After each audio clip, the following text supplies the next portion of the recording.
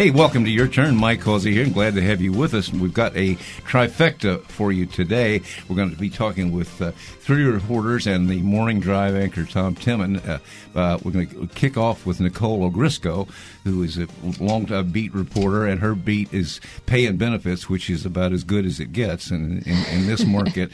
Nicole, thank you for coming in. I know you're extremely busy. Shutdown. Got to do it. Got to talk about it. There was one during the Obama years. There was an extended one during the Clinton administration, 3 weeks, I believe, 2 weeks in the Obama administration. The one that we just had, I think one of the lobbyists told me it actually amounted to 69 hours total, which is 48, Saturday and Sunday, plus whatever happened. This one was a little bit different, wasn't it, in addition to being short? It was short. It was a little different, I think. I think the Trump administration really tried to mitigate the noticeable effects of a shutdown as much as possible. I think when people, the first thing they think of when they think of a shutdown are those signs on the National Mall, the fences, the barriers near Yellowstone Park, the parks and everything. And this administration tried as hard as they could to keep as many of those things open as possible. Not everything stayed open. And if a park was open, I heard maybe different things like the bathrooms weren't open or the trash wasn't getting picked up maybe at those parks or facilities. So, but they really tried as hard as they could, I think, to prevent the noticeable impacts of a government shutdown from the public seeing them, at least.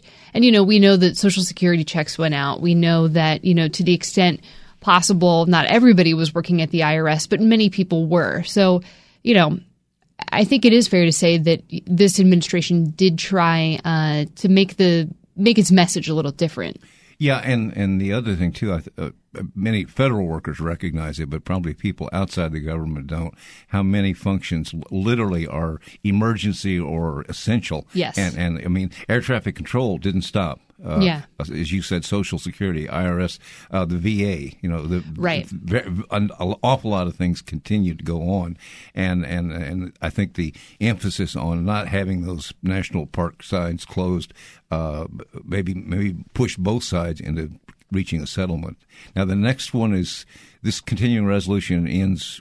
Is it February 8th? It's February 8th. Yes, it's a Thursday this time, so we won't go into our weekend. We'll go into our weekend knowing the status, I guess, of the government. So did you? And the media went wild. It was the end of the earth this time for sure. But I didn't see any particular panic among federal workers.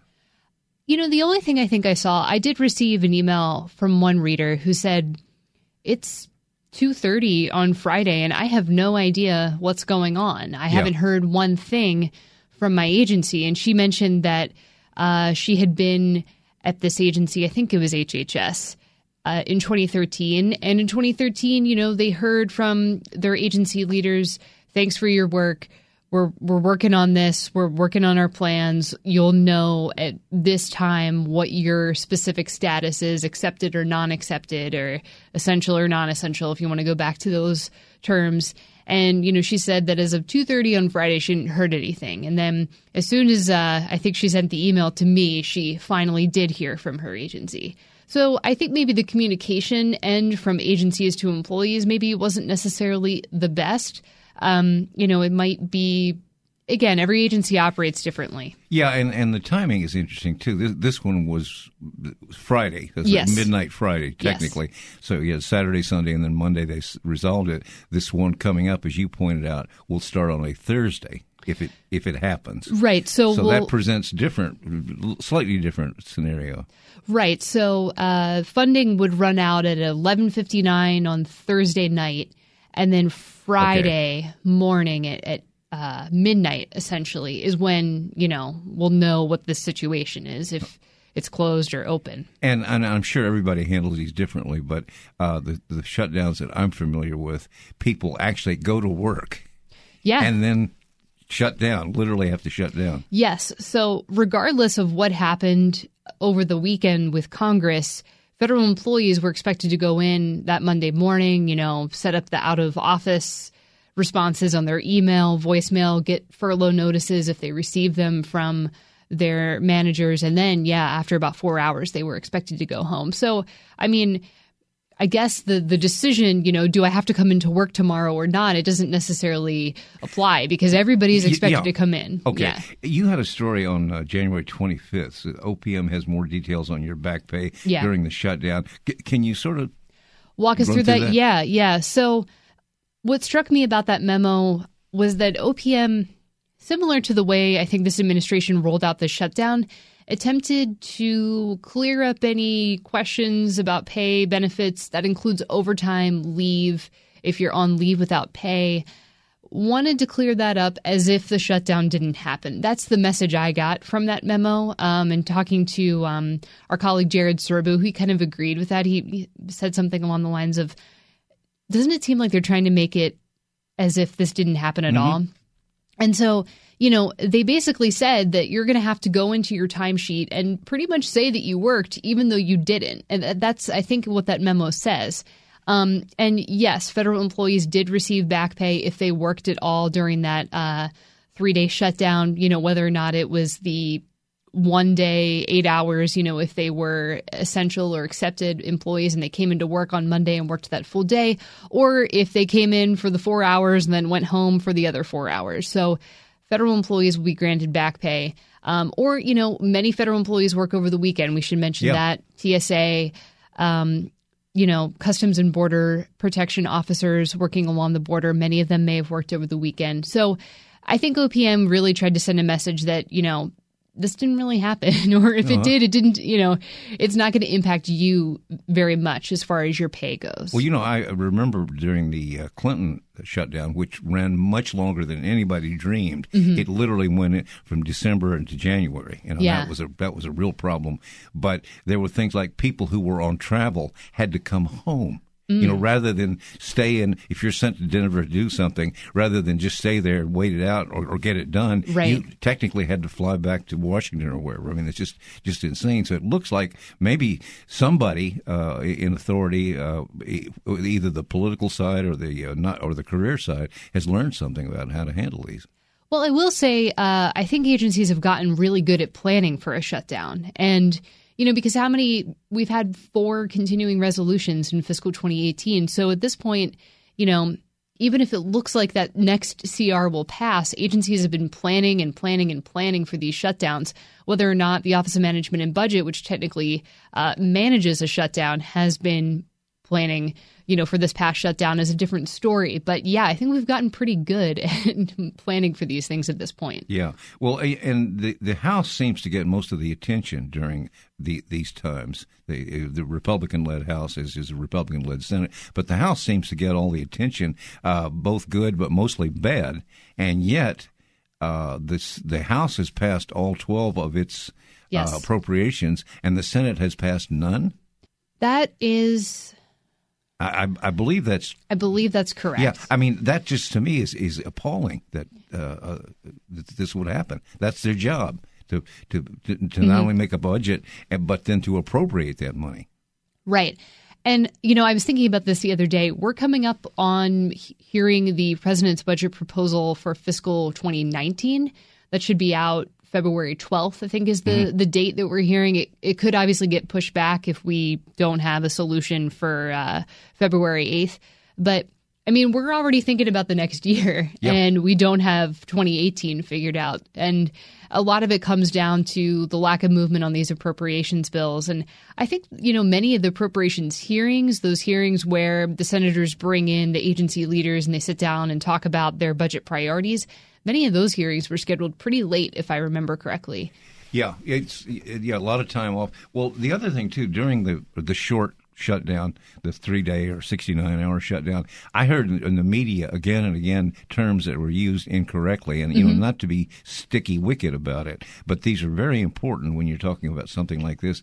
And a furlough, the furloughs we had during the Obama administration, people did not get paid. Yes. That's a furlough. Yes. A shutdown is a shutdown, and typically people do get paid, albeit late, but they do get paid. But so when you hear these battering back and forth, it sounds good, and people think they know what they're meaning, but that's not the case. These were not furloughs. That's a really good point. I think you're referring to when, because of sequestration, agencies, some of them maybe had to work without pay for 5+ days. I think, maybe even 10 or something like that. And you're right. Those were days that they didn't get back. Yeah, they took a 20% pay cut for that week or those right. 2 weeks. You mentioned the ugly word sequestration. What is, that popped up right after the Obama administration introduced it, and it happened 1 year, and then we haven't seen it since. Right. So lawmakers actually have been able to come up with bipartisan, for the most part, agreements to basically adjust those spending caps. So what you saw in 2013 is we hit the spending caps and we didn't have any other solution beyond those spending caps. So agencies basically had to make across-the-board cuts in order to keep within those caps. But, we should mention that for fiscal 2018, we still don't have a sense of what those spending caps will look like. Lawmakers are still arguing. There's a sense that, Congress is interested in raising spending caps for the Defense Department, but many Democrats want to see at least some kind of parity between defense and non-defense spending. So that's the argument that we're still waiting for some sort of resolution on. Okay. I wanted to ask you at some point. Probably take a break. Okay. Yeah. All right. We need to take a break here on federalnewsradio.com, 1500 AM. We'll be right back.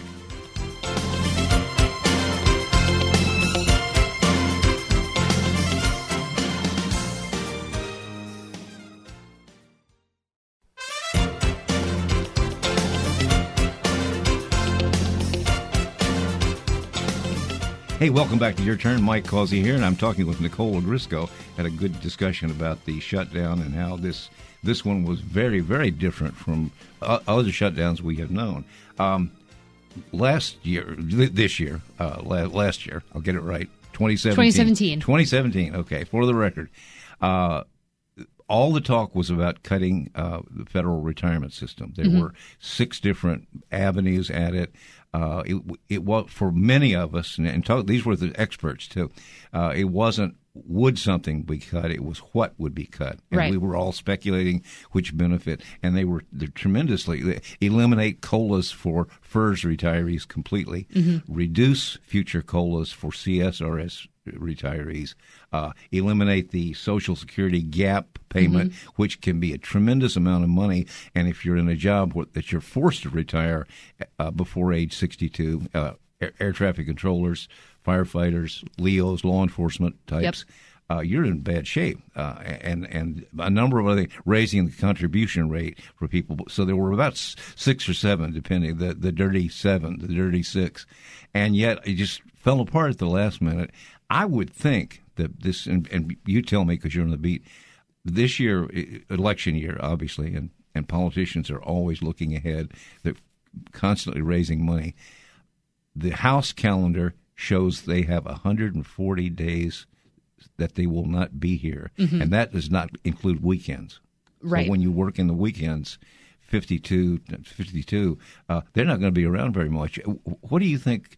Are federal benefits probably safe this year?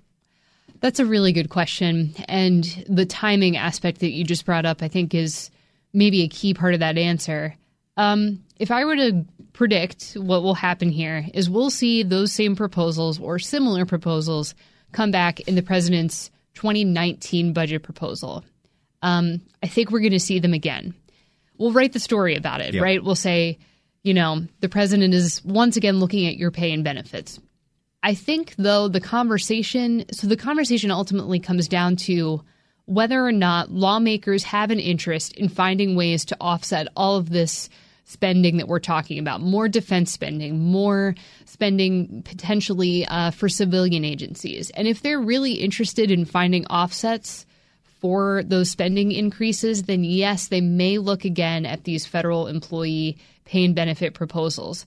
Whether or not it will happen and whether or not that interest is there, I'm not sure. And timing is not on their side, considering we still don't have a fiscal 2018 budget. We're going to need to start looking at 2019. There is an election, and there's quite a bit that Congress still has left to do, and they're not on Capitol Hill very much. And also, it seems as if the real hardline desire to find those offsets, I'm not sure that conversation is happening now because we're still talking about immigration issues. We're still trying to figure out what the spending caps will be for 2018 and beyond. So I don't think we're even close to coming up with whether or not federal pay and benefits will be the solution to offset some of these conversations. So I think the proposals will come back. We'll write about them. People will get afraid once again. But whether or not Congress has the time and the desire to follow through with them, I don't know. It's my experience, and it could be wrong, but that in election years, whoever controls the White House and whoever controls the House or the Senate, that they usually don't do things like pay freezes, and they don't do things that they don't beat up workers. Mm-hmm. And when you look at the federal workforce, and you and I were talking about this the other day, everybody thinks Washington is it, and this is the government. In fact, it's about 14% of the federal government. And you have places. My two favorites are Ogden, Utah, mm-hmm. and Huntsville, Alabama.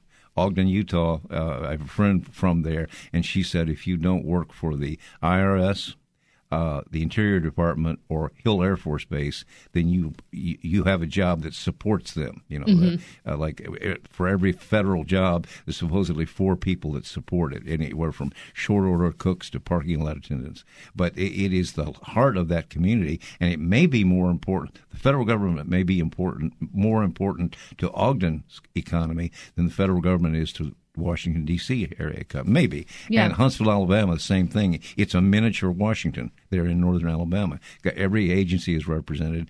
And I think a lot of these congressmen, Mr. Chafee, who from Utah. Jason Chafee, yeah. He discovered after going on that committee how important the federal presence is in Utah, which is not a populous state, but a lot of the people there, places, Oklahoma, you don't think of that as a major federal center. It is. Mm-hmm. It's got FAA, it's got Postal Service, it's the Interior, it's got everything. And at one point, the American Federation of Government Employees was the largest union in the state of Oklahoma, may still be.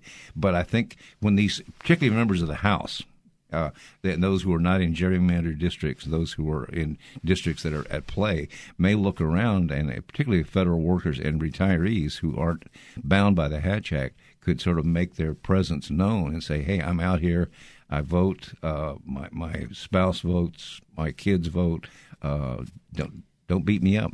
Yeah, I think you bring up a good point, and I think the key to all of that is the federal unions.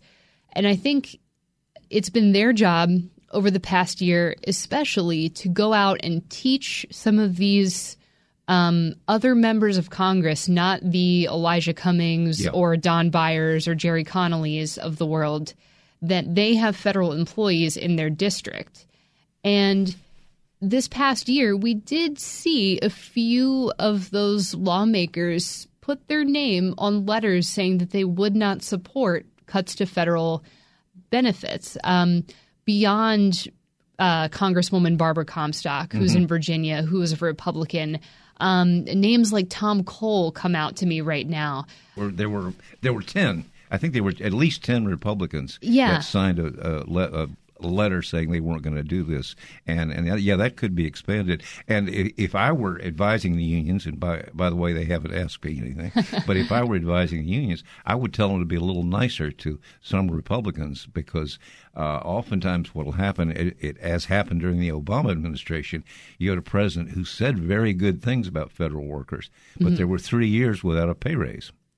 And you had this sequestration that came up and all that. Yep. And you had a couple of years when they hid the distinguished executive awards because they didn't want the public to think they were giving them money. So they weren't beating up on federal workers, except for the lack of a pay raise. But they also didn't do anything for them. And if I were the unions, I'd say this is a two-way street. Yeah, I think it's a messaging issue. Yeah. And, maybe we're starting to see a few of those more unfamiliar names start to maybe realize the impact that federal workers have on their constituencies. A good example that actually comes to mind, and haven't been able to ask the right people the right questions about this, but there's a name, Don Young, a Republican in Alaska, who just put his name along with Elijah Cummings on a bill that would bring back some of those federal labor management forums that were just recently disbanded under an executive order from President Trump.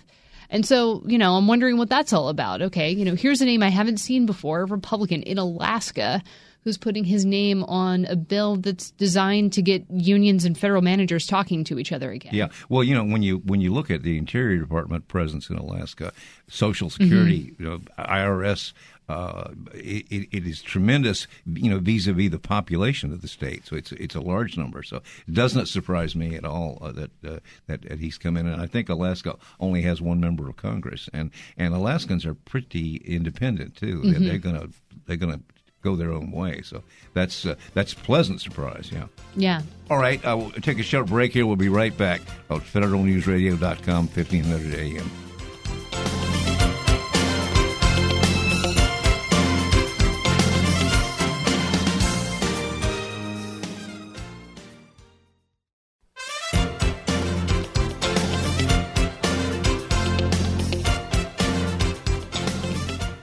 Okay, welcome back to Your Turn. Mike Causey here. I'm talking with Jory Heckman. He is a reporter for Federal News Radio, and he covers a very wide swath of the federal government. Jory, thank you for being here. First off, the shutdown that never ends. Every time there is a shutdown, we've had 4 in recent memory. One for 3 weeks, one for 2 weeks. The last one was 96 hours or something like that. But it nevertheless was a shutdown. There were a few changes to it, but you wrote a piece for Federal News Radio about the sort of the aftermath of this and pay and that sort of thing. That's right, Mike. Thanks for having me on. So, really, I couldn't tell you how long the shutdown lasts compared to other shutdowns. This one was only 3 days long. Yeah. But we go through these things in cycles, as you pointed out, that this shutdown only lasted 3 days, but there was the same process where lawmakers on Capitol Hill proposed legislation even before the shutdown even happened, where there would be legislation that would guarantee back pay for furloughed feds. Now, in that case, that did happen. They did pass a bill that would guarantee back pay for furloughed feds for those 3 days. In some cases, maybe just 1 day, because it was 2 weekend days and then Monday that it affected them. Right. I think a lobbyist that I talked to figured it was actually about 69 hours. So you had 48 hours for the full Saturday and the full Sunday, and then part of Monday was shutdowns. But people always it strikes people on the outside as interesting the way the government shuts down things. A, the fact that they do shut down things. B, the reasons for the shutdown. They have nothing to do with the government. Usually, it's a political bluffing match between the Republicans and the Democrats, always on some issue. In this case, it was DACA, the Dreamers, and the wall between Mexico and the U.S. and the funding for that. And it sort of seems like both sides sort of shifted and went over to the other. Each one claims victory for it. But the bottom line is it's extremely confusing to the public and particularly to federal workers, because I know we're going to be shut down. They shut us down on a Saturday. But if I'm scheduled to work Saturday, I have to go in and literally shut down for the shutdown, correct? Right. If I'm going to work Sunday, how does that work? I mean, what do they do? Well, I mean, that's a fascinating part of it, is, as you pointed out, shutting down the government, the process of, and also looking at the agencies where federal employees are furloughed the most. We were, and still are, a couple of weeks away from the start of the 2018 tax filing season. And the IRS, a majority of those employees do get furloughed in the event of a government shutdown. So that was a major hiccup for them. Something else that we heard was the Environmental Protection Agency. They intended to stay open even during a shutdown for at least the first week of it, had it gone that long. They had cited carryover funding that they had stashed over from previous years that they would use to keep the doors open and the lights on for at least one extra week. That's interesting, because when I heard that, I thought they were going to do it for some environmental reason or some safety reason or some program. But in fact, and I do remember reading now, it's just that they had the extra money. Right. Well, you even heard OMB Director Mick Mulvaney in numerous press conferences before, and I think during the shutdown, say how the Trump administration intended to perhaps lessen the effects of the shutdown by maybe not closing down some of the national parks through the Interior Department, or in this case, keeping some public-facing services, or even some services like the EPA running for as long as possible, even during a shutdown. That's right, and that was the plan, to keep at least some of the national park operations open. Correct? That was the plan, and I that would be a first. Yeah, and just even walking along the National Mall, you didn't see quite so much of the barricades or the signage of saying that.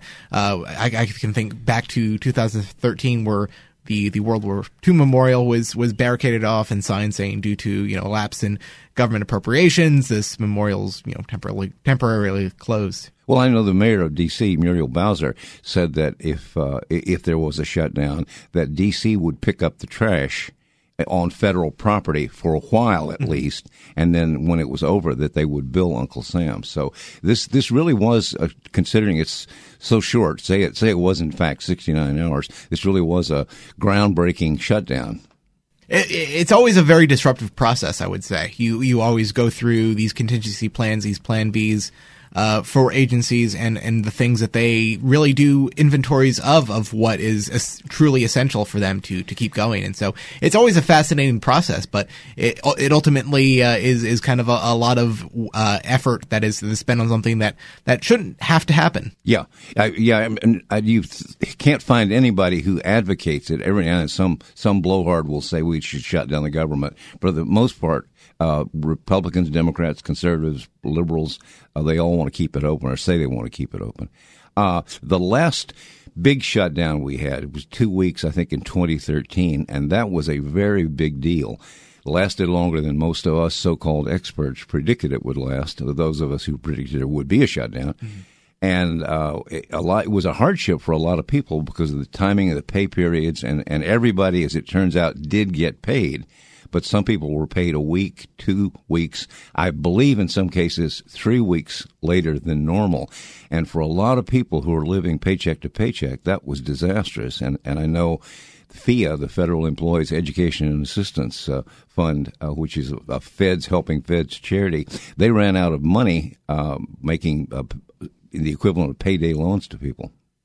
Right. Well, that is a case where there's always a little bit of uncertainty, but when it's dragged out for that long of a period of time, in that case, well over a pay cycle for federal employees, that's the expectation of perhaps expecting that they would at some point get back pay, but the question of when, and especially when bills continue to come in, I imagine puts a great deal of uncertainty. And knowing you're going to get paid is good, but not knowing when you're going to get paid it adds to the stress and strain. That's the key part. Yeah. Okay. Well, you had another interesting piece. We're talking about women in government and science and technology and whatnot, and I thought it was particularly timely because the Golden Globe Awards, the music industry awards were held the other night, and only one woman won in a major category, and there were a number of women performers who protested the fact that not many of them are nominated and how few of them won.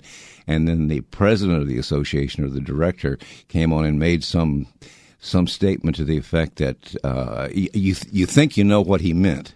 But he meant I'm for you and I support your efforts. But he said something like women need to step up, as if they weren't doing enough, and that enraged a lot of people. And I know that's a problem throughout the industry as well as government now. The treatment of women and pay equity and all that. What was your story about? So it was really mostly a way for women leaders in federal technology jobs to give a description of how they've worked their way through the ranks and how they've found mentorship and kind of the guidance that they have found working through those ranks. And there's no one way to do it. I mean, there's some people who have been in federal government their entire lives. There have been some people who have gone from the private sector into government work. But it's they really did speak to a big piece of the mentorship part of it, of going through the ranks themselves, but then looking back and then looking at young women fresh out of college, and being a mentor, being a guidance for them, and working them through the hierarchy of the federal government. Is your impression that the government is doing a good job, an excellent job, or a poor job in bringing women into STEM, the science, technology, engineering, math? Well, it got me curious. I did look back at the OPM's numbers of the things that they keep track of here, and I think they said for 2017, 43% of the workforce was women. So it's not exactly of the total federal workforce. Of the total federal workforce, the numbers there said 43%. So not exactly 50-50, but I know the federal government does have some benchmarks for some other things. I know that they have fallen a little short of its own benchmarks for hiring Hispanic workers in the federal government. So these are things that they're mindful of, but I think sometimes they fall just short of. Yeah, and you got to wonder too. Even though women outnumber men in the population, that doesn't necessarily mean something sinister if there's 43%. And I think the problem with Hispanics in government has been around for years, in that the only department, I believe, that has more than its portion of the population is justice, and that's primarily border patrol, things like that. So it's a job specific, geographic specific situation. Right. Well, I think one of the consensuses that these women in federal technology reached was it's all about broadening the pool from which you're casting jobs from. I mean, there's a lot of schools, there's a lot of programs that they consistently rely on to find new talent. So it's about widening that pool out as much as possible, so that when they do look for new hires, it's the broadest cast of young folks that they can bring in. We need to take a short break here on federalnewsradio.com, 1500 AM. We'll be right back.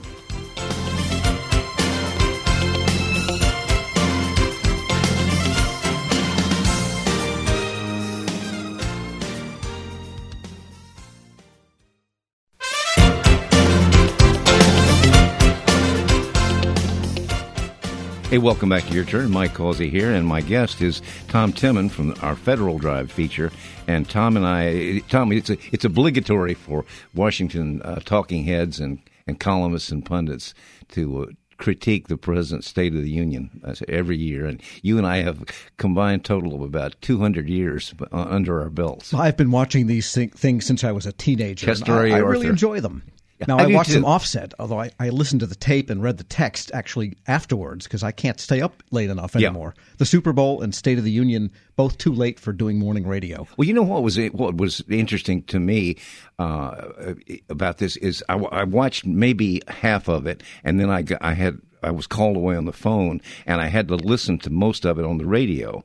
And I remember reading about the Kennedy-Nixon debate in 1960, which I think was the first nationally televised presidential debate. There had been something like it before, but nobody had TVs in 1956, But they said that the people who saw it, Kennedy was the clear winner. He was handsome. He'd been in Florida for 3 weeks. He was beautifully tailored and all that. Nixon, even in black and white. Even in black and white. And in fact, especially in black and white, because the tan came through, but Richard Nixon's famous 5 o'clock shadow was there, and he was tired, and he refused makeup. He did the bags under the eyes, and people that saw it thought that Kennedy was clearly the winner.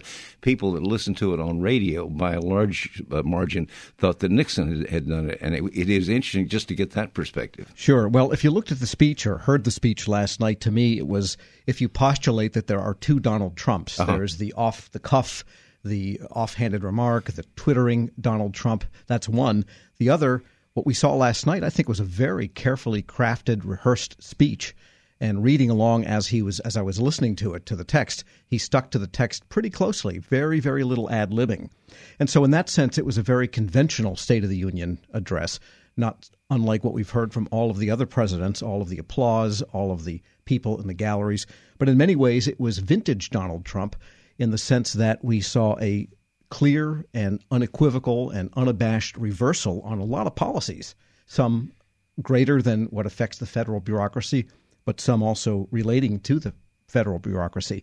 And whatever you might think about what Trump's opinions are of the federal workforce, and it's really hard to tell. It is. But he did call out certain people, had them in the galleries, called them out for their accomplishments, had them stand up. There were ICE agents. There was one who took down 40 members of MS-13, a man named Mr. Martinez. He called out the Capitol Hill Police for their response to the Steve Scalise shooting last summer during the congressional baseball game practice.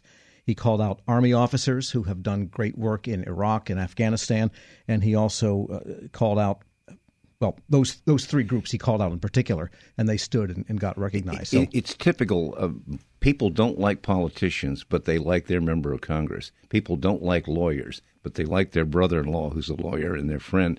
And in this case, people don't like government workers except the ones they know or deal with them or maybe save their lives. Yeah, and so when he called for legislation to give the federal management team across the government, thousands of people, greater flexibility to not only get rid of non-performers, but he also said to reward the good performers.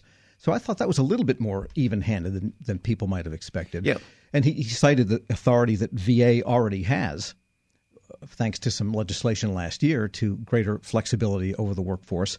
And those bills both had bipartisan support. And that's one of the he hit the nail on the head, too, because the VA is not only one of the most popular federal agencies, it's also one of the least popular federal agencies because of the scandal in Arizona and other places. Yeah, and I think that they're largely past that in the eyes of Congress. There have been about 8 bills passed, and the president signed several of them during his first year in office to reform the VA. Now, I've talked to both the Democratic and Republican members, leading members of both the Senate and the House VA committees, and they say, okay, VA has the tools it needs now. Now they've got to deliver. And so I didn't see Shulkin stand, the VA secretary. He must have been in the room. I didn't know whether the cameras focused on him, but a lot about VA, and very early in the speech, too. You know, one of the things that I look for, and I missed it last night and I didn't hear it, is who's not there. Which cabinet officer was not there? I think it was the Secretary of Agriculture. I'm not sure. Okay, yeah, there was one. I did read it and I forgot. That's the president designee, right? And I knew one of them one time, and he spent the inaugural address in an underground bunker in West Virginia. Oh, not Shoals Cafeteria? Not Shoals Cafeteria and not Camp David, but it was near there. You know, yeah. That's very interesting. You know, when you mentioned... We've got it at federalnewsradio.com. It just doesn't come to my mind right at the moment. Well, when you talk about the president citing these different government people, at a flashback, when the Air Florida plane crashed in the Potomac many years ago, major tragedy... that was the winter of 79, I believe. I think it was, yeah. But the Potomac was iced over. It was February, very cold, and someone last night mentioned that the people that they bring in, it started with Ronald Reagan, and that they called them Skutniks. And they're named for Lenny Skutnik, who was a federal worker who happened to be driving home. The government had dismissed early on that the 14th Street Bridge. Right, but they had been dismissed, so there were people out there. He saw somebody go into the water. They fell off of a helicopter, and he dove in this icy Potomac and rescued them and became a hero. But I got a call from CBS News that night, and they, I didn't know I thought they wanted me to talk about it or something, and they said, we have problems. One of our people said something, and we want to know what went wrong. So they flew the anchor and the producer down to Washington to talk to me, and what he had said was, talking about Lenny Skutnik and diving in and saving this person above and beyond, he said, not bad for government work. And he thought it was witty, and I said, not really. Not in this town, not witty at all. Yeah. But, the State of the Union had a lot of surprises. The president called for ending the sequestration on defense spending. That was a surprise, but not on domestic spending. And that, of course, is the great budgetary divide that keeps the government from having anything but CRs, continuing resolutions now for the past umpty-ump months. Right, and that was an Obama administration invention. That came out of the OMB via the White House, and they dropped sequestration. And in their defense, they said they put it there as a poison pill, thinking it would never be used. But in fact, it was used the very first year, and that's where the furloughs came from. The furloughs where people did not get paid. Yeah, that's they right. lost 20% of their weekly income in many cases. Yeah, and so now the threat of sequestration is upon us again. If they approve a budget that is above the budget caps, then sequestration comes in. So you've got this terrible complex of things that are limiting their ability to pass a budget, big or small, for any of the agencies. So maybe they'll take them up on it. Maybe they'll end all of the sequestration. Never mind the deficit. At least they can get on with a spending bill that everybody can agree on. But it was rife with really sharp reversals of things that we had heard from the Obama administration earlier. And I mean, I guess this is what they all do. But Guantanamo Bay, he mentioned that he'd signed just before the speech, he'd signed the executive order to keep Guantanamo Bay open indefinitely to detain terrorists, and said we're going to be much tougher and have been much tougher on Cuba, North Korea. He mentioned more nuclear spending.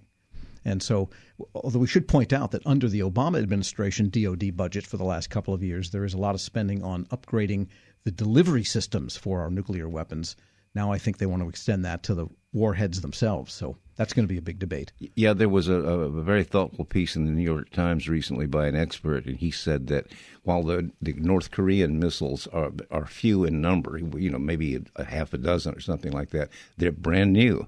And ours are, for the most part, are very old. Yeah, we only know by computer simulation whether they would actually detonate if they landed somewhere. So, yeah, it was a pretty interesting speech. And I think he did give, the oppositions, the Democrats that are opposed to him, some room to negotiate on immigration. He didn't say we're going to end chain immigration. He just said we're going to limit it to immediate family members instead of cousins and uncles and so forth. I think some people are finally, whether they like him or not, are finally sort of figuring him out. He is not your conventional politician. I believe at one point he was a Democrat, and he's certainly given a lot of money to Democrats, including the Hillary and Bill Clinton.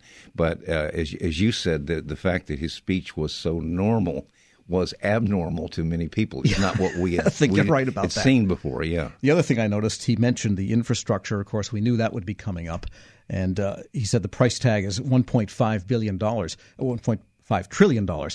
I'm wondering when it went up from $1 trillion to $1.5 trillion. Are they already getting ready for cost overruns before they even pass anything? And, there's numbers creep with this DACA, too. It started out, we were seeing numbers as low as 800,000, and now it's 1.5 million. And I think last night it went to 1.8 million. Yeah, that's all the people that could be eligible as opposed to the people that have actually gotten extensions under it. So. Right. And it's important for people to, without being overly cynical here, that Washington is a city where we just spew numbers out, and oftentimes they have no basis in fact, or you double them just to make it sound better. Millions isn't much, so let's go for the billions. Yeah, and now we talk about trillions pretty regularly, and that's been the milestone in my life covering all this stuff. I remember when the deficits were horrifying, at $100 billion, and now we've had a couple of years of trillion-dollar deficits. Crazy. Lauren Larson is giving us the hook. Thank you so much, Tom Temin, for being here. We'll see you all next Wednesday. Have a good week.